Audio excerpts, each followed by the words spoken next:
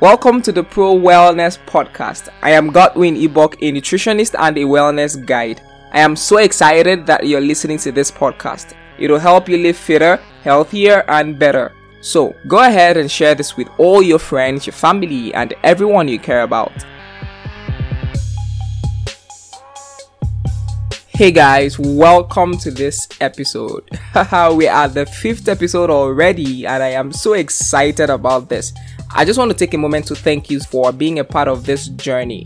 Yeah, I know we are just at 5 episodes, but I mean, it is so amazing. Yeah, I know I've got like 100 more to go, but I really just want to thank you for listening and of course for putting in the work to better your health.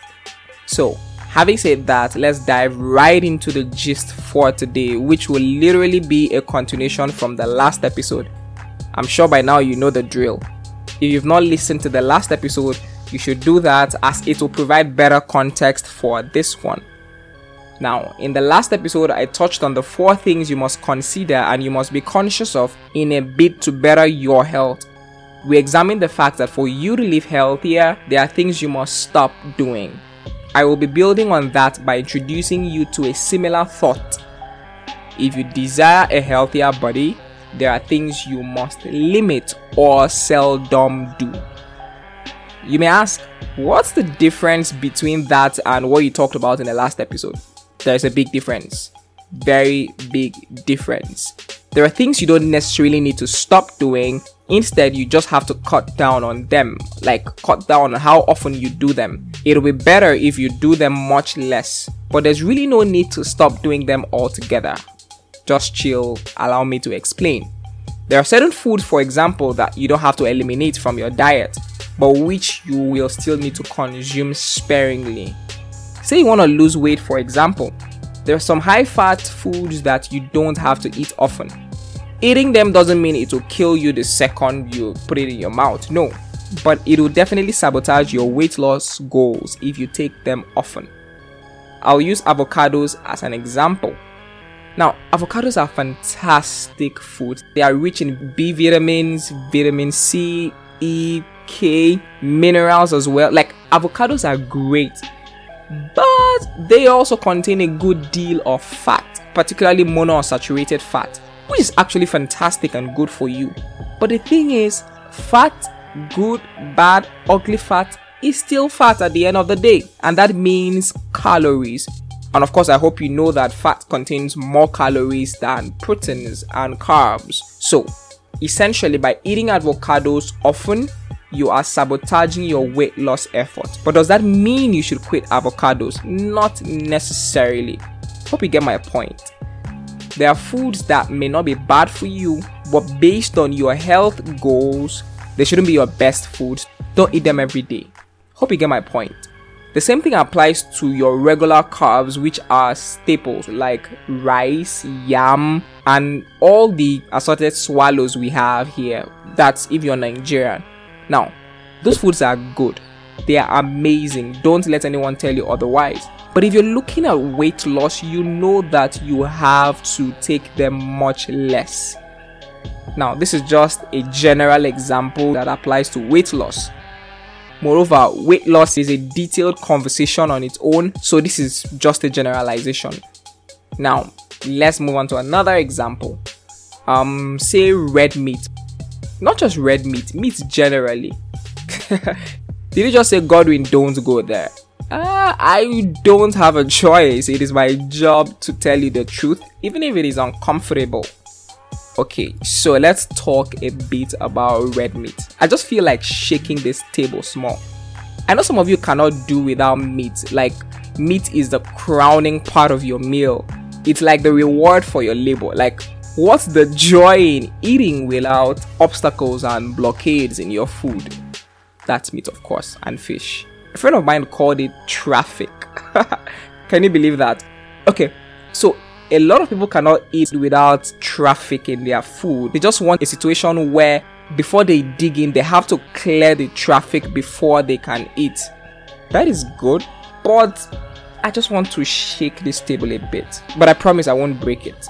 I'll dedicate a full episode to just meat, or maybe a 2 or 3 part series. Believe me, after I'm done, you will not look at meat the same way again. But for today, let me just drop 1 or 2 things. First of all, by design, as human beings, we are more suited to consume plant-based foods and not meat. You know, back in school, we are taught that we are carnivores. Okay, rather that we have carnivores, herbivores, and omnivores. Yeah, I believe that's what it was called. And that we human beings are omnivores. That means we can eat both plants and animals. Well, what we were not taught, however, is that other species like chimpanzees, gorillas, monkeys that are also omnivores eat at least 95% plant foods. I think it's actually 98%. The little meat they eat isn't really meat. Tiny creatures like insects and the like, not actually meat. So we need to redefine what an omnivore is. But yeah, for argument's sake, let's just assume that we are carnivores like most people suppose. Let's say you are a lion. I'm sure you know that lions eat their meat raw, right? All carnivores do. Maybe except dogs, because we've pretty much trained them to eat anything. But all carnivores eat raw meat. We're the only ones that cook our meat. Hey, am I saying we should start eating raw meat? If you do that, Oyo is your case. By the way, if you're not Nigerian, Oyo is an acronym OYO, which means on your own. So if you go about eating raw meat, that's 100% your business. And that's weird and creepy. You should be jailed. So don't eat raw meat. Animals can do that because they have a digestive system that is capable of dealing with that. They digest raw meat easily and rotting flesh, and nothing happens to them. The hydrochloric acid they have in their stomachs is out of this world. I hope you remember your basic biology. Okay, I'm sure you do. So the hydrochloric acid we have in our own stomachs as human beings is child's play compared to what a hyena or a tiger has. Now, I can go on and on about why we are better suited for a plant-based diet and how we are the only species on earth that drinks the milk of other species, cow milk, goat milk, and how that majority of people are actually lactose intolerant and can't stomach milk very well. But that's a gist for another day. All I can say is this: it is in your best interest to cut down on your intake of red meat and other animal products. Mind you, I am not saying you should stop. Neither am I advocating for veganism. I am not a vegetarian or a vegan, even though I consider that to be great and something worth aspiring to. So I'm not vegan, or at least not yet. All I'm saying is that your body is more suited for a plant-based diet and you should consider cutting down red meat. It's pretty much my job to tell you what to do, and I'll leave you to make the choices. You know, it's interesting how a lot of people in their 50s and 60s are told to cut down on red meat. And I'm like, why? The answer is usually, for the sake of their heart. You know, most meats have saturated fat, cholesterol, and things like that. Then my follow-up question is always this: if those things aren't that beneficial for people that are my dad's age, what makes it good for me then? Think about it.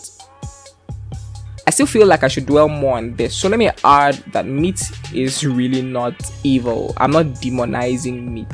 Animal products are good. Okay, maybe not necessarily really good. They are okay. And they do have amazing nutritional benefits. They contain proteins of high biological value, proteins that have all the essential amino acids. And nutrition as a science has really popularized them, such that when most people think of protein, they instantly think of meat, fish, eggs, milk, and then maybe just beans. But there's overwhelming scientific evidence to show that our meat-loving culture is probably doing us more harm than good. So all I can say is go easy on meat, okay?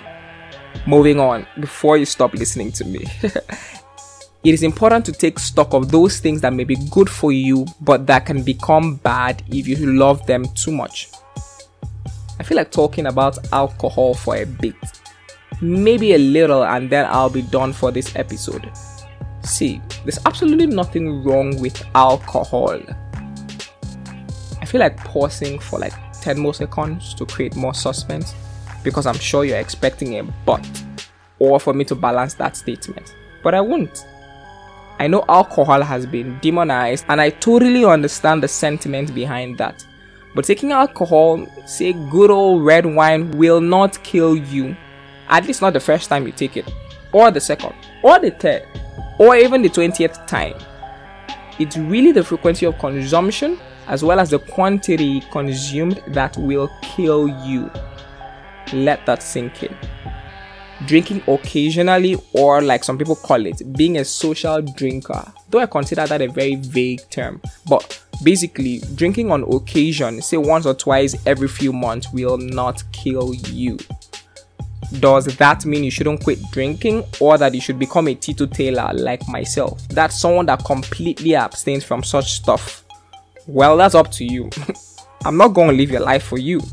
As a nutritionist, however, I will tell you that it is in your best interest to keep the bottle away completely. I wouldn't tell you to flirt with something that can become addictive if you're not careful. But if you got it under control, a few sips of some good wine to celebrate a promotion at work or at a wedding will not hurt. But you should know that doctors, nutritionists, nurses, health professionals generally will always advise that non-drinkers should continue their avoidance of alcohol, while they will also tell drinkers, especially frequent ones, to reduce their intake of alcohol or to stop if they can. And yes, they can. If you ask me, I'll say there's a fine line between knowing what to quit and knowing what to reduce, and that line is usually drawn by you. You get to choose. I know people who, in a bid to lose weight, didn't just limit or reduce certain foods. They went all the way and they had pretty amazing results. This holds one fundamental lesson, which is what I am trying to get across to you, that it is always best to go all the way. When it comes to improving your health, it is best to go the full length by making the right health choices at all times. Remember, you've got only one body, and that body is your first home. If you don't take care of it, where are you going to live? That's it for this episode. Thank you so much for listening. Don't forget to follow me on Instagram at I am Godwin Ibok, all joined together. That's at I am Godwin Ibok. Slide into my DM, ask your questions. If there's something you'd like me to address in a future episode, let me know and I will see what I can do about it. Stay healthy.